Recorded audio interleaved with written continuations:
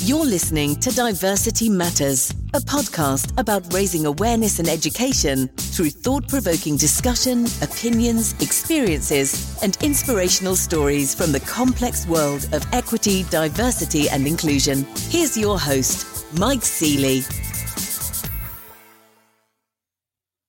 Hello and welcome to the Diversity Matters podcast show, where we embrace all people from different backgrounds, perspectives, and experiences.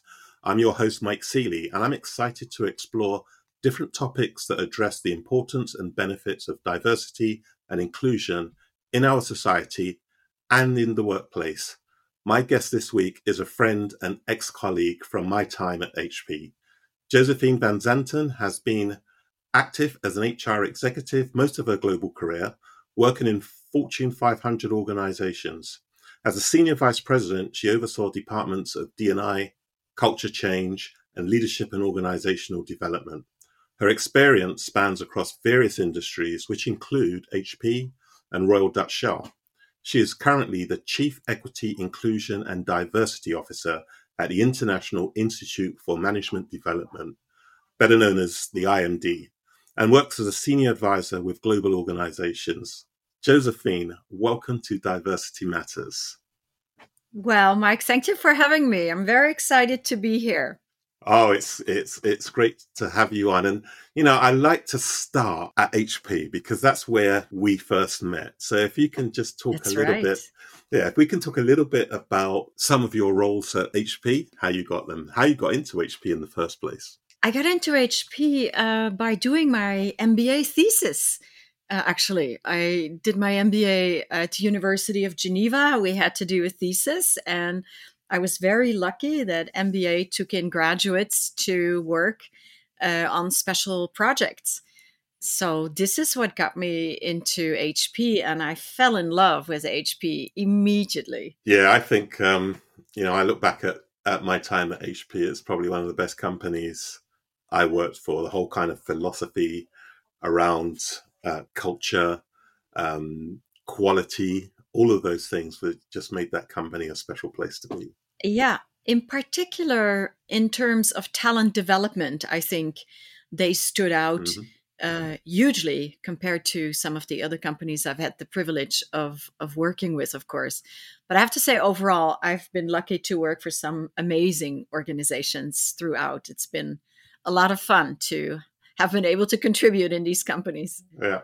Now, when we first met, I can't remember what role I was doing at the time, but I think you were briefly doing a marketing role. My early career was in marketing in the support division, working on what today is a very well-known initiative called customer experience and customer loyalty programs. But back then, we were piloting and designing and initiating that. And in fact, you were my manager, Mike. Such a long time ago. I know. Yeah, those were pretty amazing times. And you might recall that HP moves people very quickly from one role to another, or they did back then, 2 years in a role, and then you'd be poached to go to another role. And so the exposure you had early on was absolutely formidable. Yeah, that's great. And obviously, one of the roles that you moved into was diversity and inclusion. And I think one of the most fascinating things about that is there couldn't have been many corporate companies that even had that type of role in place at the time. In Europe, it certainly was newer. Oil and gas had been very active in this field already for some time. And then local IBM, P&G, they were active. But the majority of the large corporations really were not active on diversity and inclusion.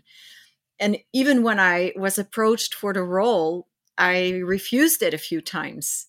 I actually said, no, it's not a serious role. It has no credibility. It will be killing my career. So thank you, but no thank you. And interestingly enough, the general manager of Europe, Middle East, and Africa was very insistent. And then one day he said, Josephine, what if you make this role into the role that people will want to take from you once you leave, once you move to your next position.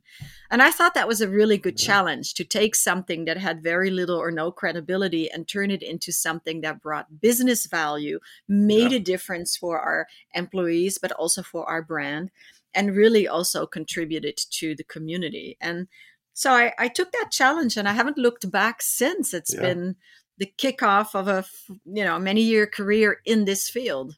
Great. And just tell me, at the time when you took that role on, what were some of the challenges that you were working on at that particular time? The challenges that we had in Europe, Middle East, and Africa were very specific. It was a new concept. It was associated with North America. So the immediate reaction was to say, we don't have laws here. We don't have equal opportunity or affirmative action. So we don't have any issues here. We don't have, believe it or not, I heard many times, we don't have any Black people here. So very, very early on, I realized I had to focus on the business case and really help people understand just how unbelievably important it is to have representation of stakeholders, partners, and clients in the leadership positions and beyond, to be able to grow, innovate, and reflect the market that you operate in. Yeah. So that was the very early approach, so to speak, but also really stood out is our focus in HP was, of course, the 5 big Ds, gender, age, nationality, disability, sexual orientation, and then inclusion. So you had these 6 areas that we worked on.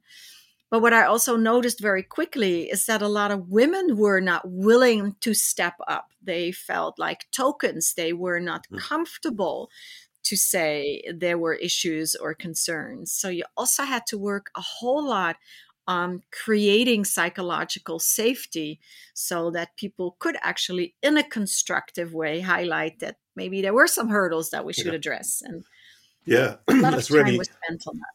Yeah, it's really interesting because even my time at HP, I was for a long time the only Black manager in the UK, and one of very, very few in Europe. But I do remember at the time, the UK managing director, I did some work with him where he was getting rather frustrated because he was struggling to attract more Black people into the organization. And I can remember having a conversation with him where he said, Mike, do you think I should just have a quota put in place so that we can get the numbers up? And I thought, please don't do that at the time, because I said one of the challenges that people will think about is, hey, was I hired because of the color of my skin and not because of my ability and experience and knowledge? So thankfully he didn't do that, but it kind of kicked off the beginning of Colleague Run Network, where we started to look at some of the challenges and the issues. So I can look back and think about HP, again, such a great company, being one of the first, I know, to really be serious about diversity and inclusion across the company. So anyway, as you were saying earlier on, it really kind of shaped your career. And you certainly, yes. Correct me if I'm wrong here, you moved on to Royal Dutch Shell. I moved on to Royal Dutch Shell as the global chief D&I officer. Had a different title at the time, but I was responsible for the entire organization. At that particular time, we all know Shell is a huge company. I mean, how many employees did they have there? At the time, it had 120,000 employees spread across, I think it was 180 countries or 170 countries. It was truly a global organization with all the challenges that brings along. Yeah. And I'm assuming, and did that open your eyes more to now you're working with many, many more countries, probably different types of roles?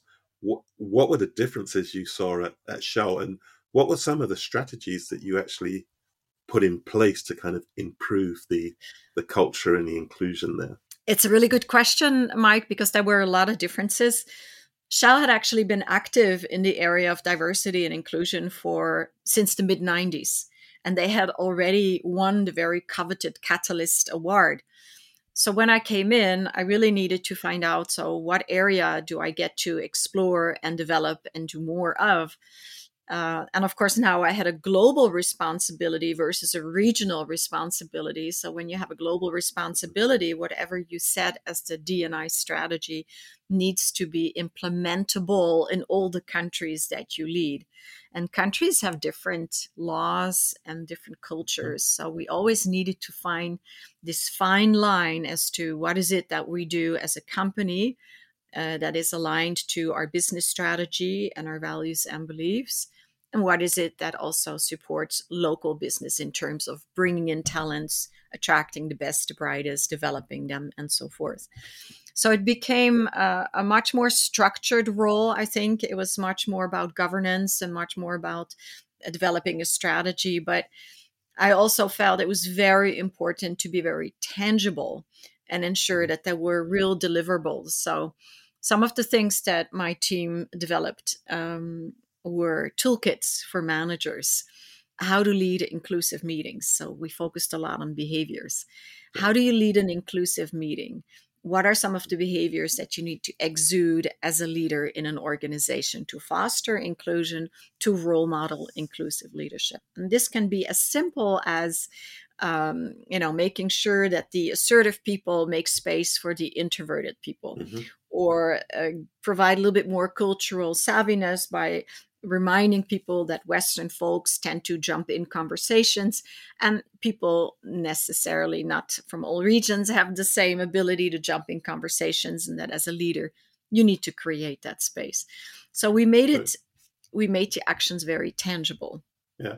Now, interestingly, I mean, that sounds like a very great way to try and drive inclusion. But if you go back to that particular time, it's probably a very male-dominated environment, particularly at the most senior management levels. So how was this program perceived? How were you perceived as a woman trying to drive this change in that type of environment? Did you get a lot of pushback? Did you get a lot of people that were in denial that there was any kind of issue at all? How was that for you? So it's true that oil and gas is male-dominated, but it's also true that oil and gas has already worked on diversity and inclusion for decades because they understand the license to operate requirement very well.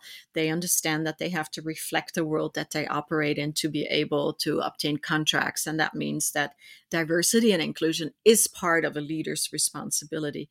So the hurdles weren't as big as I initially thought. I came in possibly even with my own bias, and then I realized this organization was already quite mature when it came to diversity and inclusion. And we were very lucky insofar that we had large budgets to be able to develop a lot of material for managers to work with. Now, probably you asked if there were women in leadership positions. We had some very large businesses. The gas business, for liquid gas business, was led by a woman at the time. And our downstream business at one point in time was also led by a woman.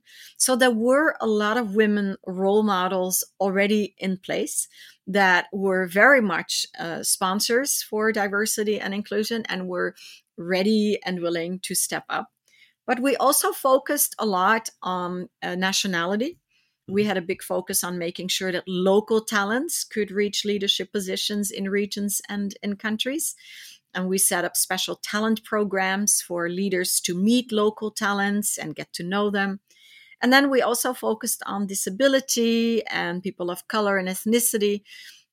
We had a very broad palette of areas of diversity that we felt were important to the organization and to the community that the organization operated in. But more importantly, we focused on behaviors, right? What is an inclusive behavior? How do you foster inclusion? How do you avoid micro inequities from disengaging people? And were there ever times where once you kind of worked on helping people to understand and change those behaviors, were there many complaints that came up as a result of poor behavior, either from women or from people of color that are being treated badly or bullied? How did that play out at all? Well, when you have an organization with 120,000 people or 200,000, or some companies today have 600,000 people, you really represent the society that you operate in. So you get all kinds of behaviors, and that can include sexism, homophobic statements, racist statements. And there was truly a zero tolerance attitude around that. And one example that I can give is when obviously we had targets, not quotas, but targets. And I remember in one of the senior executive meetings or meeting with the top 100, one engineer said, I guess I have to wear skirts and heels now to be promoted around here. And the CEO took that question, and he actually said to this particular leader, he said, look, if I still have to explain the business case of diversity and inclusion to you, then maybe you need to think if this is still the right organization for you. So there wasn't really an option given. This was seen as a very important part of doing business. And we didn't want to spend a lot of time talking about the business case any longer. We wanted to spend time about what can you do as a leader to make a difference in this organization. So in that sense, that was a very mature environment. If I go back to HP, we really had to start with the basics, right? We had to set targets. We had to explain the business case. We had to explain why we were focusing on diversity and what inclusion was. So it was a very different, you could tell one organization had worked on this for much longer than the other. Oh, that's fantastic. And it's really interesting because if you look at a lot of companies today, and particularly since the George Floyd incident, a lot of companies are still at that starting block. Yes, that's and right. It's crazy, right? That, you've got Shell for many, many years have been well established in this space. Even HP have been.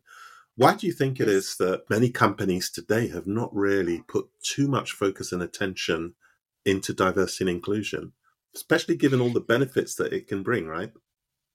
Yeah, I think people feel the jury is still out on the benefits. Interestingly enough, when I do presentations today across industries, I actually start by saying I'm not going to talk to you about the business case, because if you're still not convinced, that I encourage you to Google business case, diversity, equity, and inclusion, and read the many hundred articles that appear from very respected schools and universities. But I think one of the reasons it hasn't come up is that you still have a predominance of a very powerful in-group in leadership positions today, right? And this in-group looks the same across industries. Now, without vilifying certain groups, it's usually white Western men.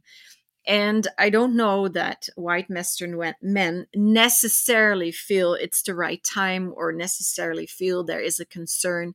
There's still a concept that meritocracy prevails, that people don't have biases or stereotypes. I think the organizations that I work with now that are starting to work on diversity, equity, and inclusion as a result of Me Too, BLM, COVID, digitization, Generation Z coming in, millennials in management positions, are waking up to a completely different world and are realizing that, they need to address this to attract these new talents and retain them. But my biggest surprise is that there hasn't been a big learning curve in the last 20 years. These organizations still start with the same questions. Oh, we need to set up networks, or let's do networks. Of course, networks are important and they do play a role. But your start really has to be, why are we doing diversity and equity for our organization? What's our 30-second sales pitch on that? What's our business case? What's our moral case? How do we want to reflect clients, customers, stakeholders, and partners? And so these very basic elements often are not yet completely adopted and understood. And I'm surprised that I'm happy to, and I do it with great pleasure. But I'm also, in a sense, a little bit surprised that we start at these basics in some organizations. Do you think it's a top-down approach, or do you think this is an approach that has to come in all directions within an organization? Yeah, I think it's both. I think change management needs to come from a bottom-up request, need, wish. But I think top-down needs to offer structure, boundaries, and very clear vision and expectations, and set these expectations and then follow up to them. So this is where governance comes in, a vision. Where do you want to be in 5 years, in 10 years? What is it that you want to focus on, and so forth. But I think it is really the employees that are in the organization that should manifest themselves and actually say, our expectations today is that there is equal pay, that everybody does have the same opportunity, and it's not always the same group that gets promoted or recognized, and that we do eliminate hurdles and actually proactively seek out these hurdles that have appeared in the system, and that we accept they are there and that we eliminate them. So I think it's both, really. Yeah. That's great. And actually, you are really doing something about this. You're at the IMD, where I'm assuming they run these management development programs, and one of the key things is educating on diversity and inclusion. How is that going? So our motto is challenging what is and inspiring what can be. And I think that says it all, really, is that we like to challenge leaders in how they address diversity, how they address equity, how they address inclusion today, and inspire them really to foster an inclusive organization and role model inclusive leadership in everything they say and do every single day, right? Now, of course, we have women development programs catered towards women specifically. We're in the process right now of designing another program to drive diversity, equity, and inclusion. And of course, I do virtual sessions with clients as well. So we have a portfolio of different programs available. But I think when I look back on our own campus, right, we're doing really well and we've made a lot of progress. But as everyone else, there's also more to be done still, because this is a journey. And I'm afraid to say you never get to the end. The world changes, the environment changes. All of a sudden, Generation Z comes in and they want to have a different working environment. So are you going to say no? Or are you going to say, so what does that mean? What works in our environment? How can we adjust it? It's really about being open to what's happening in society and how can you contribute to making sure that you bring in the best talents and then develop them to reach their absolute utmost potential. Yeah, excellent. Now, let me ask you, if you were to look back on your career, and particularly right at the beginning of your career, is there anything that, with the knowledge that you have today, is there anything that you would have done differently in your approach? Would you have had a different style, personality? What would the Josephine look like with the knowledge you have today back then? That's such a tough question. Sorry. How long do I have to answer that, Mike? I don't have a lot of regrets in my career. I have some regrets. I think, like everyone else, you fail at times and then you learn from that failure. And then you wish, I hadn't failed. And then I wouldn't have hurt certain people or frustrated others. But I probably would have worked on being a better people manager. That was an interesting road. I'm still good friends with a lot of people who reported to me, and some of them have actually moved on to be heads of DE&I for, in one case, the BBC, in another case, Microsoft Asia. So the talents were developed for sure. But I think the bar was high for the team all the time. Of course, you work in organizations that are high-performing organizations, and diversity and inclusion was really seen as a soft thing and often as a cost center. So the pressure to deliver real tangible value add was actually quite high. So I certainly felt that pressure all the time. And maybe I could have been better at not passing on that pressure to the team. So that's a mea culpa I'll put out there. Okay, great.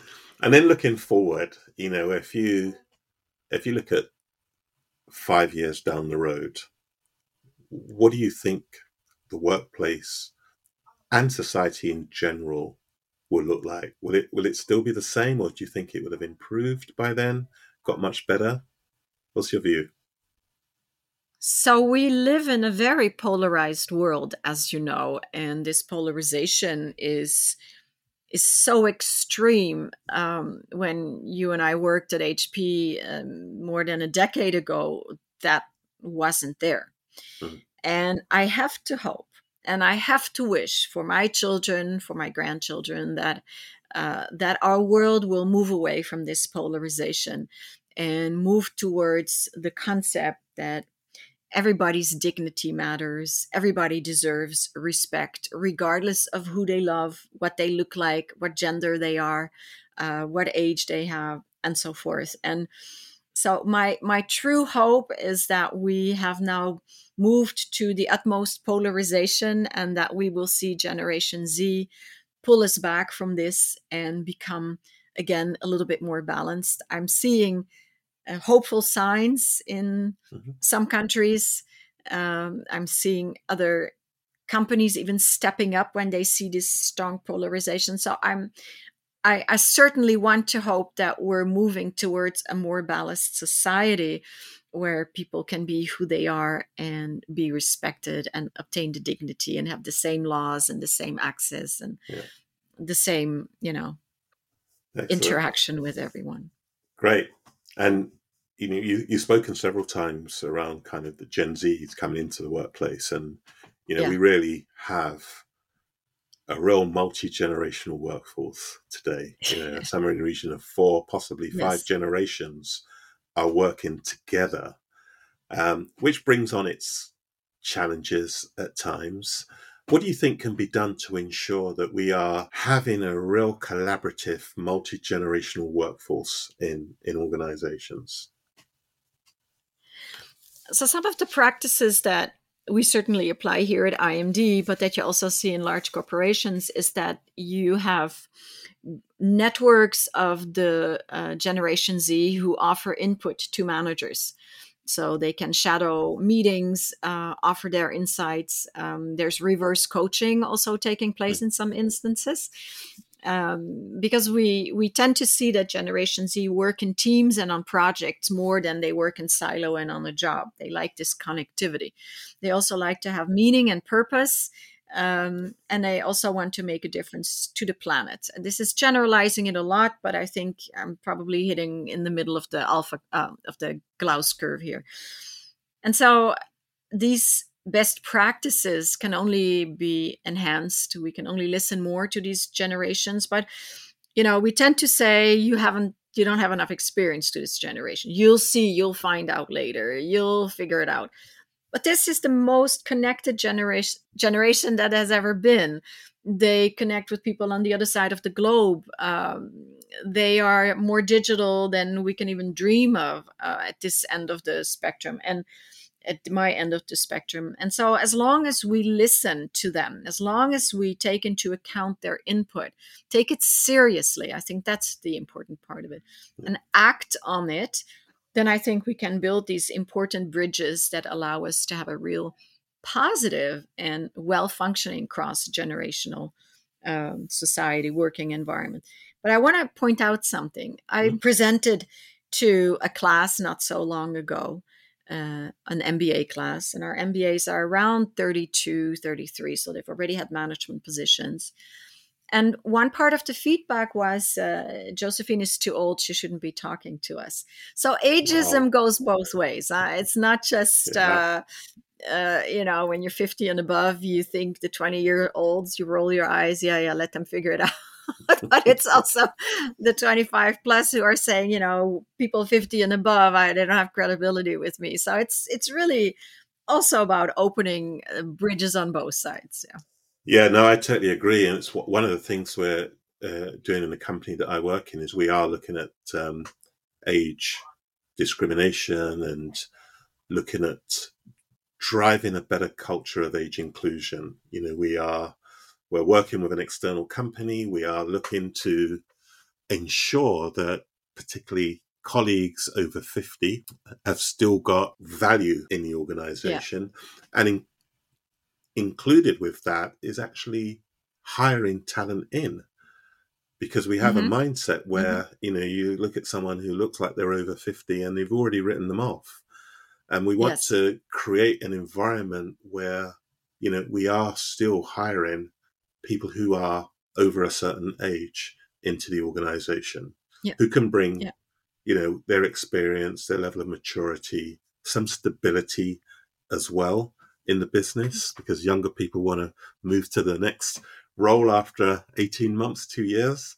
So you do need to have that level of stability throughout an organization. So you're right, it does go both ways. And I think in some instances, it's probably a lot worse in the opposite way, where the younger generation are looking at the older generation and almost thinking, well, you shouldn't be here. You're actually sitting in my role now. I should be sitting in that role. That's kind of the attitude that they're coming with. And they also have to learn as well how to make sure that they collaborate better. So I get it that we do need to listen to the Gen Zs and the millennials, but equally they also need to listen to the older generation in the workplace too. And finding that balance can be a little bit tricky at times. Absolutely. Yeah.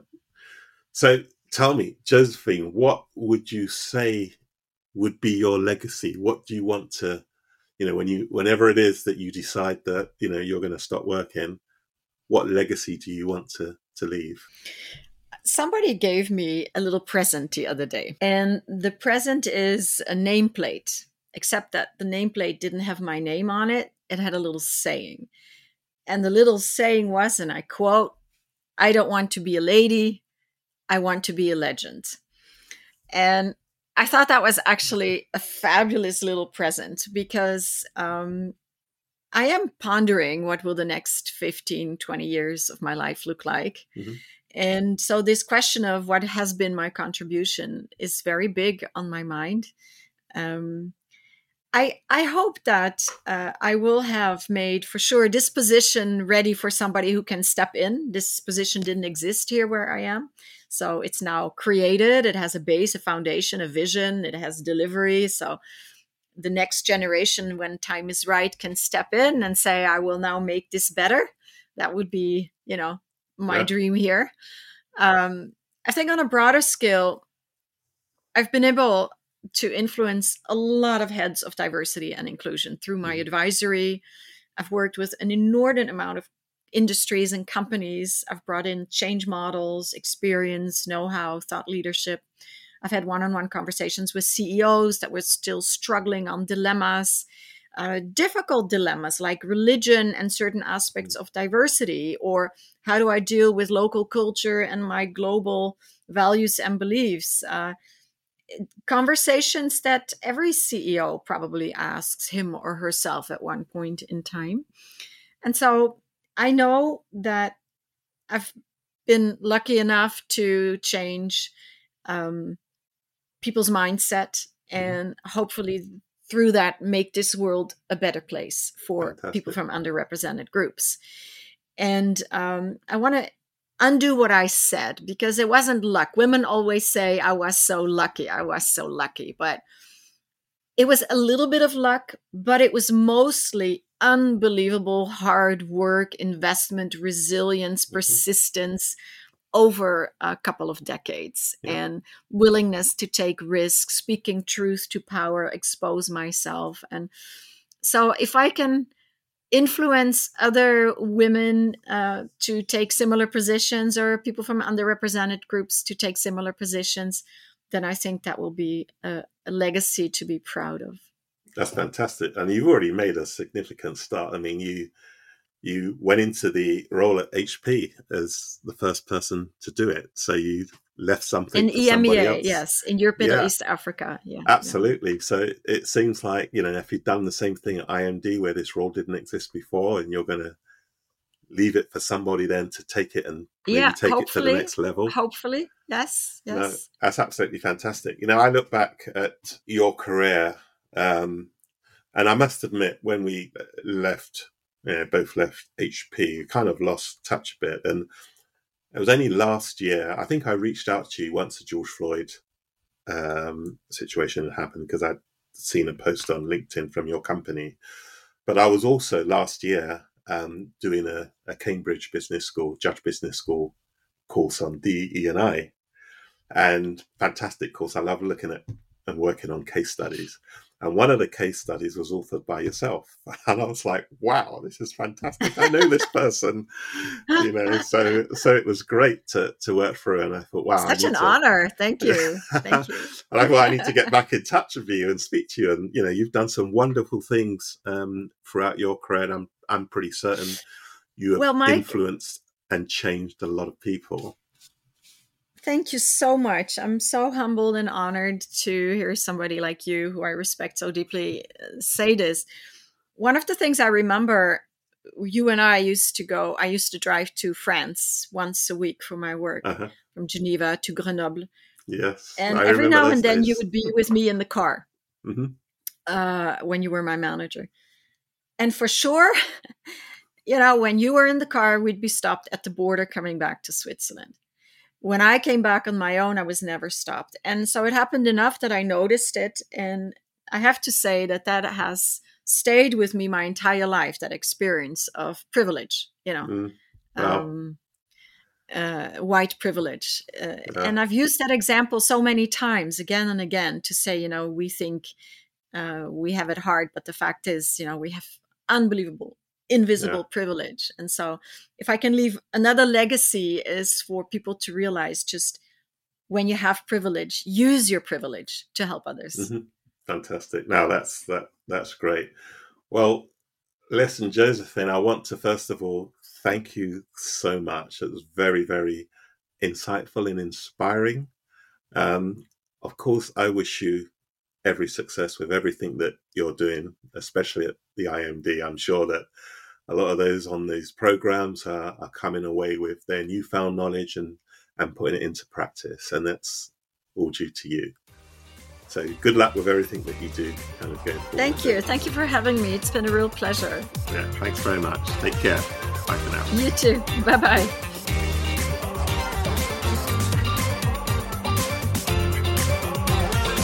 Thanks for listening to this episode of Diversity Matters. If you liked what you heard, then be sure to hit like and subscribe. And we'll see you next time.